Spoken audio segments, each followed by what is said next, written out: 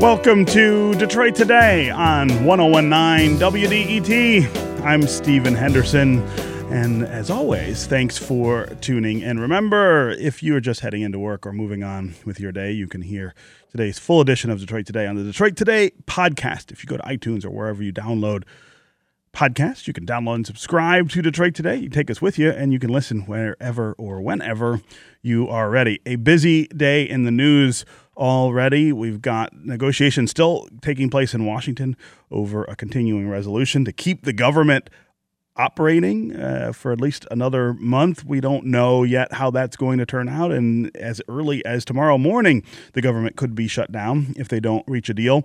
Also, we just got word before we went on air here that the Board of Trustees at Michigan State University has called an emergency meeting for 10 a.m. this morning. Lots of people already calling for the resignation of President Lou Anna Simon there in the wake of the Nassar sexual abuse scandal. I would imagine that the Board of Trustees will be addressing that at 10 a.m. We will catch you up on that here on WDET as soon as we know more. A little later on the show today, we're going to talk about modern reboots of blaxploitation films of the 1970s and what made that genre influential. We're seeing a lot of these reboots appear on the big screen and on the small screen. Right now, we're going to talk to an expert from Michigan State University about these films and sort of how they have influenced culture over the last 40 years. But first, yesterday, we found out that Detroit will not be home to Amazon's second North American headquarters. When the news was announced of the final 20 cities that are still in contention, you could hear a collective sigh, felt like, here in Southeast Michigan, especially on social media, where lots of people reacted very swiftly and very sullenly to the news. The internet retail giant says the 20 cities include places like Chicago and Raleigh and Denver and Dallas and Atlanta.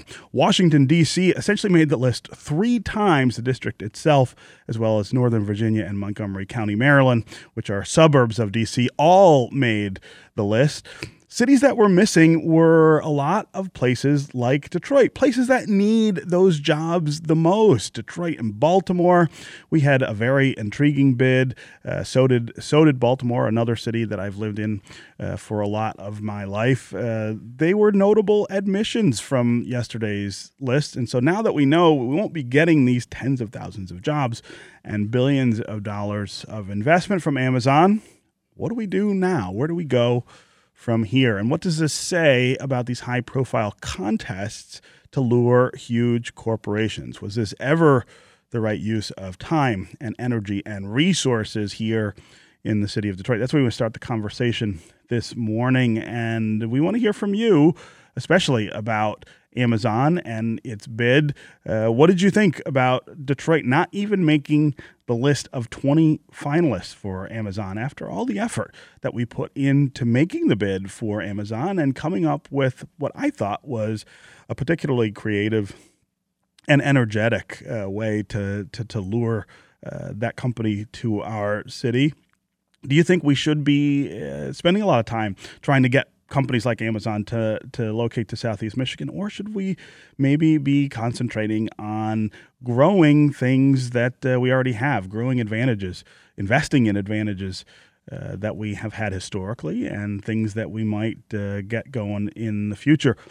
Also, call and tell us if you think it is an either or. In other words, do we have to pick one or the other? Do we have to go after huge corporations or try to grow things here? Or can we do a little better job of both? 313-577-1019 is always the number on the phones. That's 313-577-1019. You can also go to the WDET Facebook page, put your comments there, or go to Twitter and hashtag Detroit Today, and we'll work you into the conversation. And joining me now to talk about this bid and the decision that Amazon made is Kirk Pinho. He's a reporter at Crain's Detroit Business. Crain's has done some of the most aggressive coverage of the Amazon bid, some of the most detailed coverage of what that bid looked like and the process of putting it together. Also with us this morning is Sandy Baruah. He's the CEO of the Detroit Regional Chamber. Kirk and Sandy, welcome to Detroit Today. Thanks for having us. Yeah. Sandy, I'll start with you. You were an integral part of the team that put this pitch together. As I said, it was really impressive. I mean, as somebody, I'm a Detroit native. I've lived here most of my life. I don't know that I've seen us sort of portray ourselves in that light, before. I mean, we tend to be harder on ourselves, I think, than sometimes the rest of the world is. This was a really great example of, what happens when we all sort of pull together and try to tell the best story about Detroit. So I was disappointed a little yesterday that we didn't even make the list of top 20. I'm curious what your reaction was as somebody who was sort of centrally involved in this. Well, I was disappointed as well, Stephen, and frankly, I was surprised. I was also disappointed because I had made several bets, including bets on television, betting steak dinners, that we would be on this list. So there is now video evidence of me making very expensive bets, which I'll now have to pay up. Listen, at the end of the day, this was a fabulous experience, and I think everyone in the Detroit region should be incredibly proud of several things. First of all, that we were in a position to compete for this. This would not have been the case 5 years ago, 10 years ago. I mean, we were. You think we wouldn't have even gotten it together? Yeah, I don't think we would have been in the game. Secondly, the quality of the collaboration, the international partnership with Windsor, the quality of the actual bid document. I've been doing economic development for a long time. This was a world-class proposal. Yeah. So, at the end of the day, yeah, we're disappointed that we're not on the list, but, we learned a lot. We have a template for future large-scale investments like this that would be beneficial to the region and the state. So I'm very happy with the outcome. Yeah. I sort of thought to myself several times during this process that there were things that we were doing that would be beneficial to us one way or another. But the key to that really is, I guess, building on, that cooperation and that momentum and dealing with some of these key deficits that we have. I mean, the one thing that people have talked about, I think, the most in the last 24 hours as hurting us in this bid for Amazon is the lack of a decent transit system here.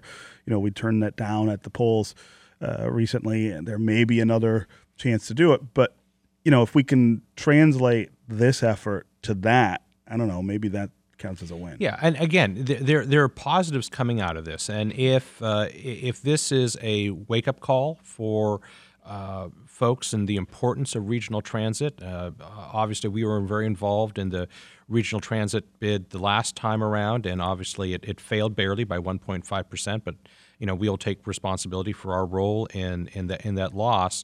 But looking back on that campaign, it was very clear that we made the kind of moral argument for regional transit. We did not make the economic argument for regional transit. We did not make the argument, what's in it for you, average, family, business owner, person, living in Macomb Township or Troy or, just anywhere in the region. And that was a shortcoming. So we obviously need to do better this next time around. Yeah. Kirk, as I said, Cranes did some of the most comprehensive coverage of the bid, of the process to put the bid together, of sort of how this all came together.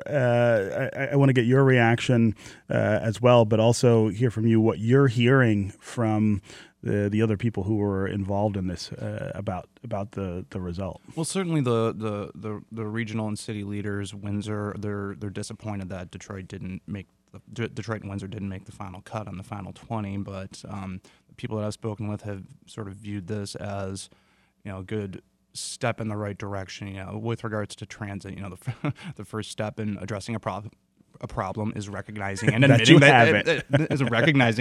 that you have one. And if that's one of the, as Sandy says, one of the key reasons why Amazon didn't see our region to be fit to include on that short list, then that's sort of a kick in the rear, I suppose. The other issue would be the perceived lack of an ability to attract and retain talent on a long-term basis. Yeah. We've known about the brain drain issue here in Michigan for a very long time. Has it improved? Probably a little bit, but we're not at the level that Amazon wants us to be at this point in order to be considered for a $5 billion investment in 50,000 people. Yeah. One of the things that of course I noticed was the people who did make the cut and sort of how we compare to some of those places. Let's leave out places like Chicago or Atlanta or Los Angeles or Miami. I think those are much bigger cities with a lot more sort of going for them already. I was a little surprised, I guess, to see Indianapolis on the list, to see Columbus on the list ahead of Detroit. I mean, I think not to disparage those cities in any way, but I do think we're more on par with those places, and it made me wonder what's the difference between some place like Indianapolis or Columbus and Detroit that Amazon sort of finds one desirable and the other not. Well, Stephen, at the end of the day, the only math that matters is the math that Amazon came up with. I mean, give me some examples. I mean, one of the great things about this process is the national media really put Detroit on the map. They really recognized Detroit as a key player. I mean, we were a CNBC, we were a top 10 city. Forbes, we were a top 20 city. Inc. magazine, we were a top 5 city. Axios, we were considered a top 5 city, right? And so... But at the end of the day, all those organizations did their analysis, put us in the top tier. Amazon didn't. Right. So, how they evaluated Indianapolis versus Detroit or Toronto versus Detroit, we'll really never know. Yeah. I mean, we've had an opportunity to talk very informally with some folks from Amazon right after the news was done, and it was a great courtesy call. They were incredibly positive about Detroit. I mean, incredibly positive about Detroit. Incredibly positive about who we are and the talent that we have here and the story that we have here. But this is economic development at the highest level. This is the NFL, right? It ain't beanbag, right? And and it's just like anything when you're competing at the very, very highest levels. Small things might make a difference. So I think at the end of the day, for someone who was on the inside and who had a chance to talk to Amazon, I think it's very safe to say that Detroit was in it up until the very end. We were a very strong contender, and it was just a handful of things on the margin that didn't get us from, maybe we were 22nd on the list, and that's why we're not 19th on the list. Yeah. Again, 313-577-1019 is the number on the phones. That's 313-577-1019. You can also go to the WDET Facebook page, put your comments there, or go to Twitter and hashtag us, and we'll work you into the conversation. KG on Twitter says, poor education. Michigan ranks number 41. No one wants that for their workers or their children. Education is another area or issue that I've heard a lot about in the last 24 hours where people think maybe we came up short against some of these other cities. Let's go to the phones where we've got a lot of folks who want to participate in this conversation. Regina in Oak Park. Welcome to Detroit Today. Hi, thank you for taking my call. I wanted to comment on the transit issue in terms of this. I appreciated what Warren Evans had to say about how he believes that transit played a key role in this decision, and I agree with that. I would like to see the same level of engagement from my county executive, Brooks Patterson. I've heard of late that he may or may not support RTA transit on the ballot in 2018, and that he may even be pushing for the opt-out option for cities, which I think would basically make it not an effective transit proposal. Yeah. And if he is really serious about these economic investments, such as Amazon did, then I want to see him publicly pushing for and endorsing a real regional transit plan for 2018. Yeah, Regina, that's a great point, great insight. Thanks very much for the call. We keep seeing, these negotiations take place about whether to take another bite at the regional transit apple this November.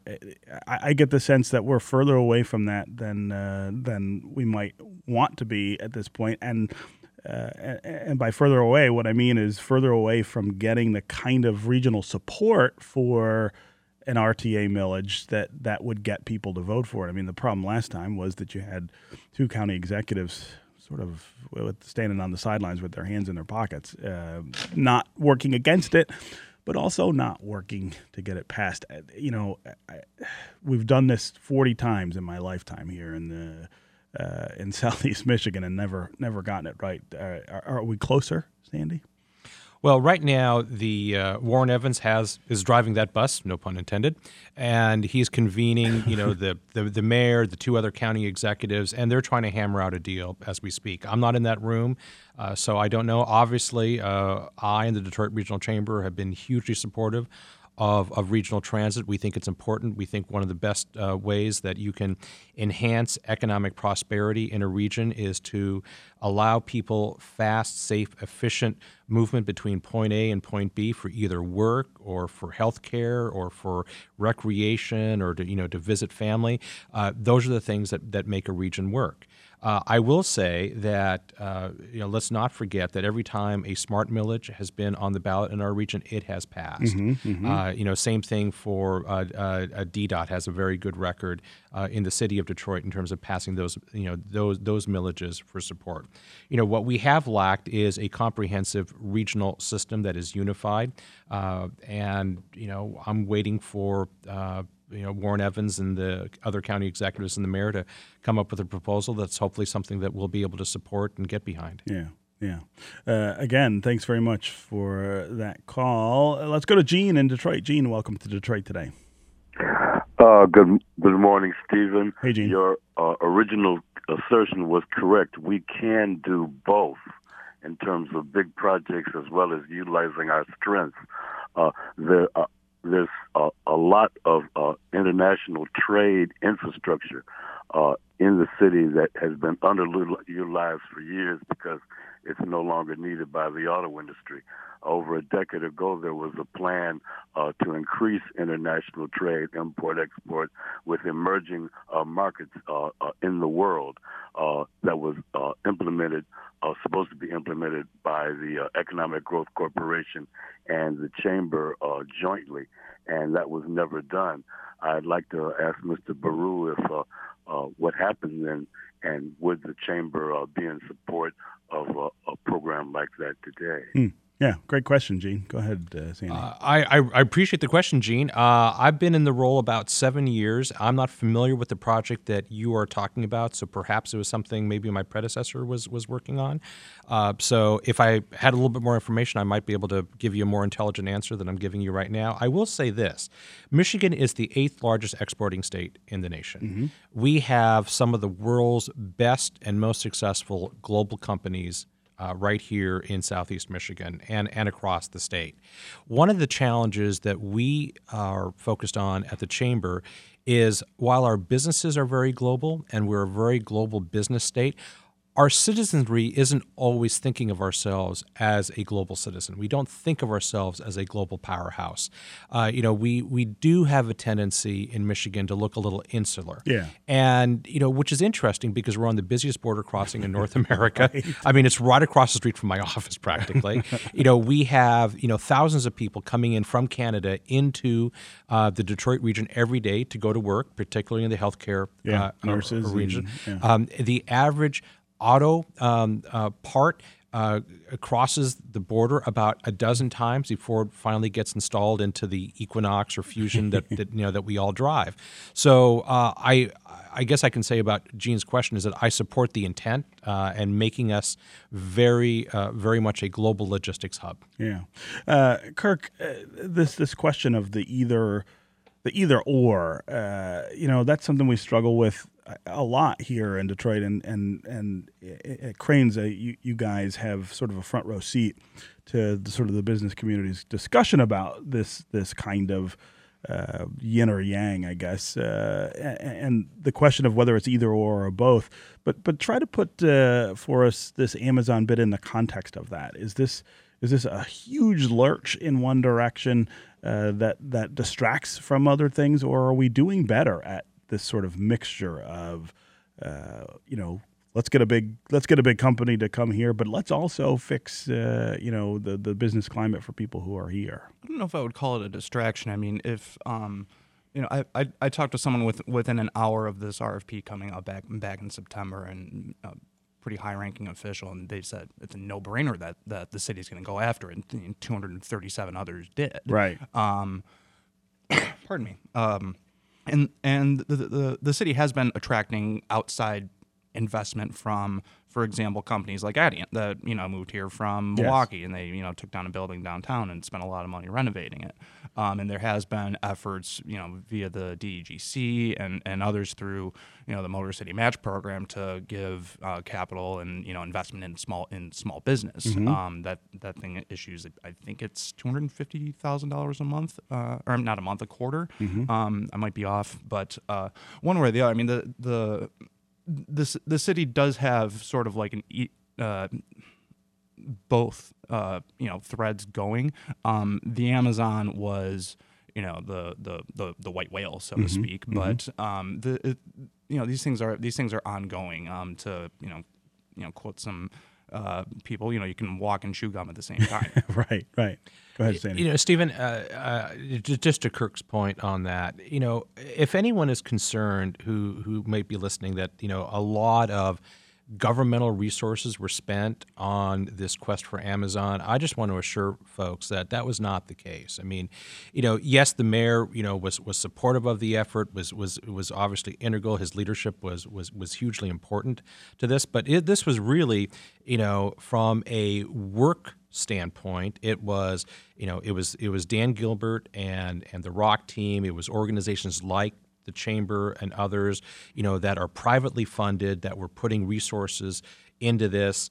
Certainly, the mayor's team, provided advice and counsel. In fact, Kirk's paper, Cranes, through a FOIA request, got a lot of those emails, and you can kind of see the collaboration of, private entities and nonprofit entities like the Chamber and Dan's organization in terms of how this came about. So it's not like, gazillions of public dollars were spent on creating this stuff. I mean, this beautiful bid document that was that is now public, that was all privately produced. Right. No, and that was, I mean, again, like, I just haven't seen us put that kind of face forward to the world before here in Detroit. It is a phenomenal pitch, and that makes it all the more disappointing, I guess, that it didn't click with Amazon, was because I was moved by that pitch, and I think a lot of other people here were too. And the other thing I just want to say about talent, I mean, yes, there's a lot of speculation that that talent issues and transit issues were part of the reason, and I have no doubt that I'm sure that factored into Amazon's thinking. But it's really important to remember that yes, we do have some education challenges in this region. I mean, I think one of the callers mentioned how Michigan is dropping in terms of its educational ranking, but it's also important to remember that in Southeast Michigan, there's no place on the planet that has more engineers per capita than in Southeast Michigan. We're number one in the world. We are number 6 in the nation for the number of PhDs per capita right here. We are when you look at how people like Dan Gilbert can hire the incredibly talented people that they need right here in Detroit to make their businesses successful and grow, we wouldn't be the center of next generation mobility. If we didn't have the kind of talent that we do here. So, the talent glass, in my opinion, is very much a half full story. Yeah. Let's take another call here. Suzanne in Bloomfield Hills. Suzanne, welcome to Detroit Today. Hi, how are you? Yeah. Thank you for letting me hear my opinion. I think my daughter goes to school in Ithaca, New York. So she's at Cornell. And her friends who can't make it home for the holidays, who are from overseas and from different parts of the country, are not allowed to and don't want to come spend the holidays here because of the perception that Detroit is a dangerous place. Their parents still feel that no matter what progress we've made in the city, they still, around the country, view Detroit as dangerous. Where what do the hats say? Where the meek are killed and eaten. Yeah. That whole tough approach. They actually still believe that Detroit's dangerous. They see failing neighborhoods. So what's interesting? What's interesting to me about that is that you say you live in Bloomfield Hills, so these wouldn't even be people coming to the city necessarily. I mean, Bloomfield Hills is pretty far from 8 Mile Road, but that's still that perception still permeates. That kind of thing, that kind of reminder, I think, is important for us. That as much as we've made progress here, and know that we've made progress, that some people in other places still don't see us as having made the progress that we did. So, Suzanne, I really appreciate the call and the comments. All right, Sandy Baruah, CEO of the Detroit Regional Chamber, Kirk Pinho, reporter with Crain's Detroit Business. Thank you both for being here on Detroit Today. Thanks so much. Up next, we're going to talk about modern reboots of blaxploitation films of the 1970s and what made that genre influential. Stay with us on Detroit Today.